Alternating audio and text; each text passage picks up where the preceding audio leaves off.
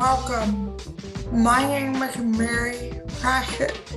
I am a founder of Ableism and your host.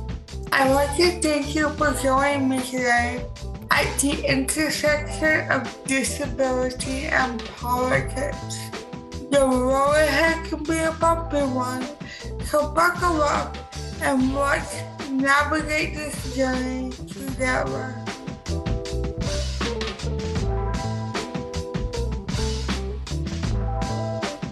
Welcome back. Ready to find out where this conversation goes? Good. Then buckle up and let's go.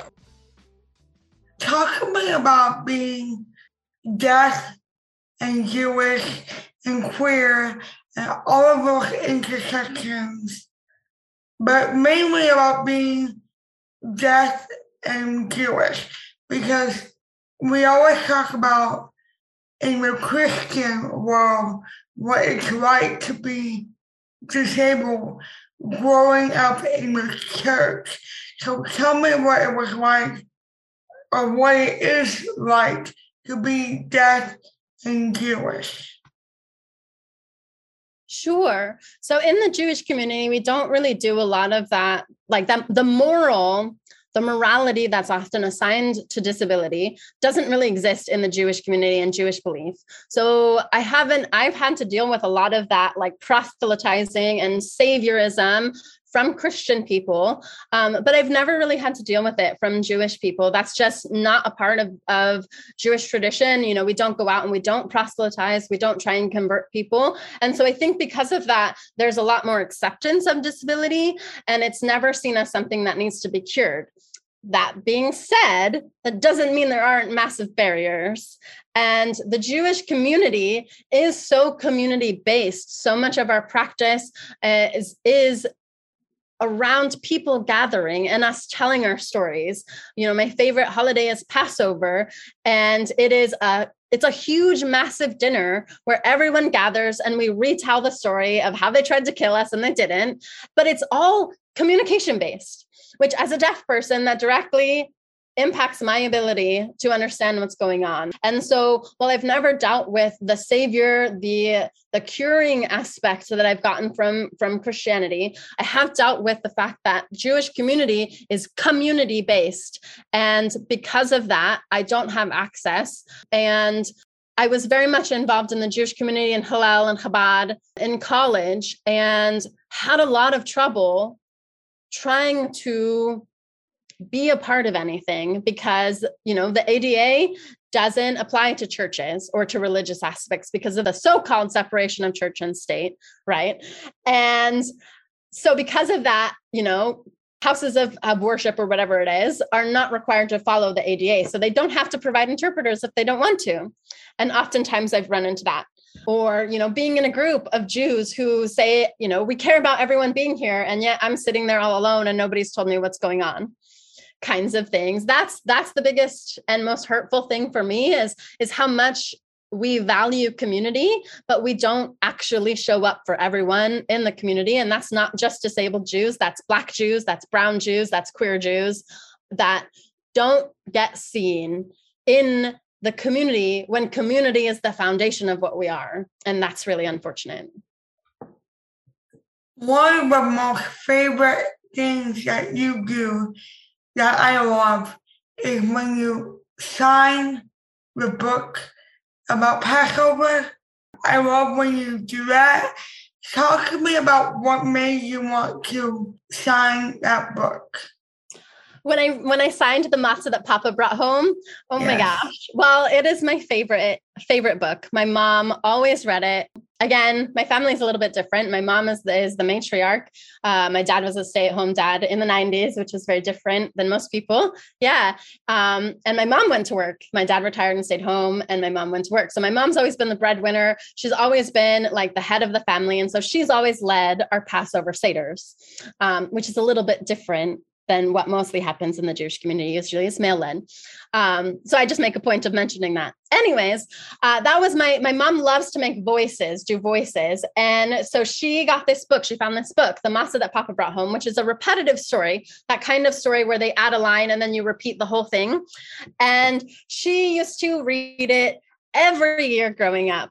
She would read The Matzah That Papa Brought Home, and she would do these big voices, and then we'd have a whole thing. There were parts where me and my sister Jackie would chime in and add things, like all 10, we dip our pinkies again and again, and kinds of things like that. And it became a whole family thing. And then I was living in Colorado and had been able to have Passover with my family for several years. And I was just very sad about it. And so I decided that I wanted to sign it because it was a perfect book to sign. It's got the repetition. And so you can use that really well with sign language. And so I worked really hard on it. I probably spent all day filming that one video. That was just one book, but it meant so much to me and I had so many Jewish people tell me that they had shown it to their kids and that they had read this book with their kids and they finally had a version to show in a different language. But then I also had some people reach out that they had a Jewish deaf child and that this gave them the first opportunity for their kid to see a book about a Jewish tradition in sign language. And it just meant the world to me. And so I eventually want to redo it and make a little bit of a nicer version and do some more Jewish books. But that was the inspiration behind it. It was just, this book is so meaningful to me in my childhood. And I don't see any other Jewish books being interpreted into sign language. And I want to do that from a place of my heart. Well, if you have not seen the video, I'm going to link it in the show notes so that you can watch the video. I love watching it. It's amazing, and it's just a fun video to watch. On a more serious note, how has society's attitude surrounding COVID affected your mental health? Because we talk about non-disabled people's mental health during the pandemic, but we have not talked about the mental health of our community. And it's so important that we do that. So talk about how it's affected your mental health. Sure. So, caveat and disclaimer that my pandemic experience has been a very interesting experience and not a typical experience of most people. I had to leave a toxic and abusive relationship and move across state lines and live temporarily at my sister's house. So I think my mental health around the pandemic has definitely been impacted by my personal things as well as the pandemic itself. But I will say that I think the biggest thing that has impacted my mental health around the pandemic is the masks. As a deaf person, the masks are so hard for me to have any sort of access to information. And I feel like all these people that don't want to wear masks, I'm like, if I can wear a mask as a deaf person, and that is taking away all of my access to communicate with people when I already have very little, you can wear a mask for a minute when you go into the store to go grocery shopping. And also the lack of understanding around the masks, right? Like I'm out in public getting food and I have had people be so much more physically aggressive to me since the wearing of the masks, because I don't know that somebody's even talking to me, right? With my cochlear implant, trying to go out in public with the mask and communicate with new people is pretty much impossible and creates more mental distress trying to figure out, is this person talking to me? I catch like one or two words out of an entire like 3 sentences that they've said. Now I'm just like freaking out and I can't do it. So it's easier for me to just completely not wear my CI and be completely deaf. But that also means I hear absolutely nothing. And I've had people push me and shove me with grocery carts and start yelling at me because I couldn't hear, because I couldn't even tell that they were talking to me because of the masks. And when as a deaf person, every time you leave the house, it's always anxiety, a lot of mental work about anytime you come up to a person, how are you going to communicate with them? And now you have the barrier of not being able to see anything on their face. It makes it so much worse. And so I just have such a hard time going out in public alone just to go grocery shopping, because I am so scared of being physically touched by people and the things that could happen because of that. We want to talk about the masks that were clear that some people were using, but at the same time, those were not medical grade masks. So while they were providing access, they weren't providing protection against COVID. Would you like to comment about that? Yeah, well, and they don't work. The clear masks fog up very quickly. Yeah. And so what I've seen happen is people will wear the clear masks, they'll get all foggy, and then they'll take a tissue and wipe the inside and then like put the tissue on the table. And I'm just like, oh my gosh, that's the antithesis of the purpose of wearing a mask. You just took everything that was inside the mask and now it's on the table, which as a germaphobe, that freaks me out. Like COVID aside, that is so gross. And so like, yeah, they're not medical grade. There are a few that they do have some really great ones that don't fog, but they're these full on things and they're pretty expensive. They're like $50 each. I've seen a lot of SLPs in the education field using them because SLPs have to be up close in person. There's a lot of like, look at my mouth and types of things. So I've seen those being used, and those are the only ones that are both medical grade and also work. But aside from that, you're right. The casual ones don't work very well, and then they're not medical grade. So as a deaf person who at times is immune compromised when I'm taking medicines for my chronic illness, that's kind of terrifying. Can you tell the audience what an SLP is? Oh, yes. SLP is a speech and language pathologist. I apologize using disability speak. Thank you. I know and you know what it is, but the average person may not know what that is. As we wrap up, what is a message that you have for the non-disabled community? And I want you to be honest and yourself, and I don't want you to hold back. Whatever you want to say, feel free, say it however you want to. What's a message to the non-disabled community from you? I would say the thing that I want non-disabled people to know is that disabled people are perfect. Disabled people are beautiful. Disabled people are worthy of love and appreciation just because they are human. But disabled people are worthy of love and appreciation and beauty, even more so because we deal with all of the bullshit that non-disabled people put in our ways. And we are so fucking brilliant that we find ways around it. And we still love and show up for each other in the most amazing ways.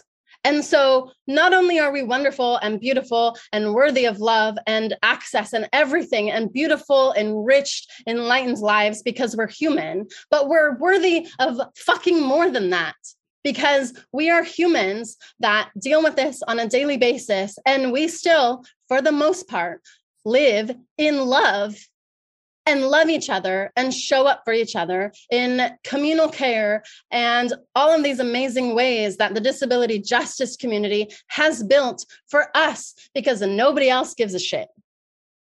And so the non-disabled people should learn something from us and know that we are beautiful and perfect because we are disabled. I love you. I love everything about you. I knew that your message was going to be perfect, and it was. Our community has been holding each other up for 2 years now. And it's been difficult. And that's why I started this podcast. I wanted to amplify voices like yours and so many others that don't get a platform. I mean, in what world would someone like me with impaired speech have a podcast? That's like unheard of, like unprecedented. And wanted to break a lot of barriers. And one of them was having someone who was deaf on my podcast, because the average person would wonder, how would that work? How could you have a deaf person on a podcast? And I remember texting you and saying, how can we make this accessible to you? And you have always included me, and you have always made me feel seen and heard. And, you have been doing this work long before the pandemic. Don't cut yourself short that we've only been propping each other up for 2 years. Mary, you have been in this. It's just the last 2 years have been some serious, nobody else cares about us. But we have been doing this work, and you especially have been doing this work long before. We met long before COVID ever happened. And we worked on things before all of this, and it has been amazing to build a friendship with you as a speech disabled person and a deaf disabled person. We talked about this one time, like 2 years ago, that was like, who would ever thought that we would love each other the way that we do? And exactly, like, fuck society's expectations of us. I love you. And it's wonderful. And we have a great relationship, and we text, or we've done Zoom where we've had the interpreters. And I really wanted you to hear my voice today, because a lot of times I feel like interpreters don't voice correctly for me. I am very intentional about the way I say things. And so I wanted to speak today to have that direct clarity happening. But even outside of that context, you and I have never had an issue communicating. I love you. I'm so honored that you picked me and this platform to share your voice. Thank you so much for being on the podcast with me today. Always. Like I said, I would do anything for you. Kisses to Mary. Thank you. Thank you for joining me for this episode of the Politics of Disability podcast. As you navigate your journey, remember, disability is political, disability is messy, disability is not powerful, nor does it have to be.